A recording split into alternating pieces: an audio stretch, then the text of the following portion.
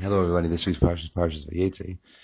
Yaakov Avinu leaves his homeland, the Eretz Yisrael, and goes towards Haran to go to his uncle's house, Uncle Lavan's house, and he's going to message him, build a family. On his way, when he first gets there, he sees an interesting sight. He sees that all the shepherds are around as well, and you see later his assessment was that it was improper for them to be gathering around the well to feed to give the sheep to drink at such an early time of day, because whichever way you look at it, if they're working for other people, so they didn't finish their work for the day, and if they're working for themselves, still, it's inappropriate. It's too early it's like you're wasting your time. Why are you not letting them shepherd more, and then giving them to drink at the end of the day?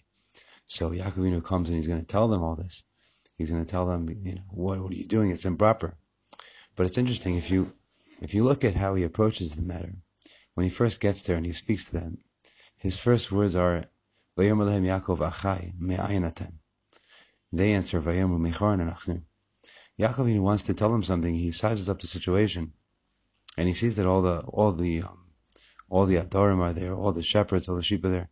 He wants to tell them what they're doing is improper. But the first thing he does is tell them, Achai, my brothers, me'ayin atem, where are you from? And they answer, Mechor anachnu. But you see that Yaakov Avinu, when he gives reproof, he wants to try to correct them. He doesn't start by saying what they need to be corrected with. He first has to get in there and make them feel brotherly love. If you don't do that first, then your words will go wasted. You can't possibly think that your words will help somebody correct themselves if you don't first show them love and show them you care about them. After he says, Achai me'ayin atem, he says, do you know Lavan ben Achor? And they say, we do know. And then he says to them, Hashalom lo, is everything okay with him? And they answer, yes. And here's his daughter coming with the sheep. But it's only after these exchanges that he tells them, Od hayom gadol, lois. This is not the right time. Lois ayosef hamikne. This is the right time to gather up the sheep to give them to drink. It should be done later. And then they answer him that they have to wait for everybody to get together.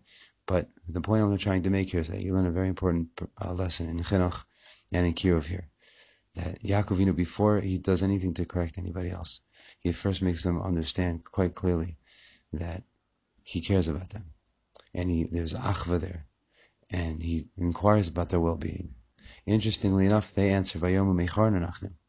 Another point here is that Yaakov Avinu says, me'ayin atem.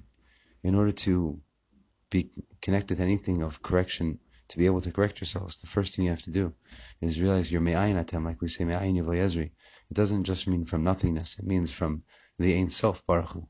If you realize that you're from Ein Sof Baruch Hu, it's a lot easier to correct yourself, because why am I, part of an infinite goodness of Hashem, going to lower myself to do something that's improper? But they answer what they feel. They feel, Mechor anachnu, we're from Choronaf. I don't know what you're talking about, Yaakov, your lovey-dovey stuff about God and goodliness and goodness.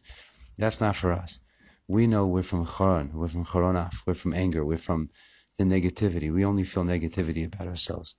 So Yaakov, the tzaddik, is trying to fix the people that need to be fixed. The first thing to do is to make them aware of the fact that they should not be identified with their negativity, with their base attributes, with their Yetzer Hara, with their Choronaf. They rather should be aware of who they really are, and that they're really a part of Ein Sof. And if a person realizes that, it's much easier for him to tshuva and correct himself.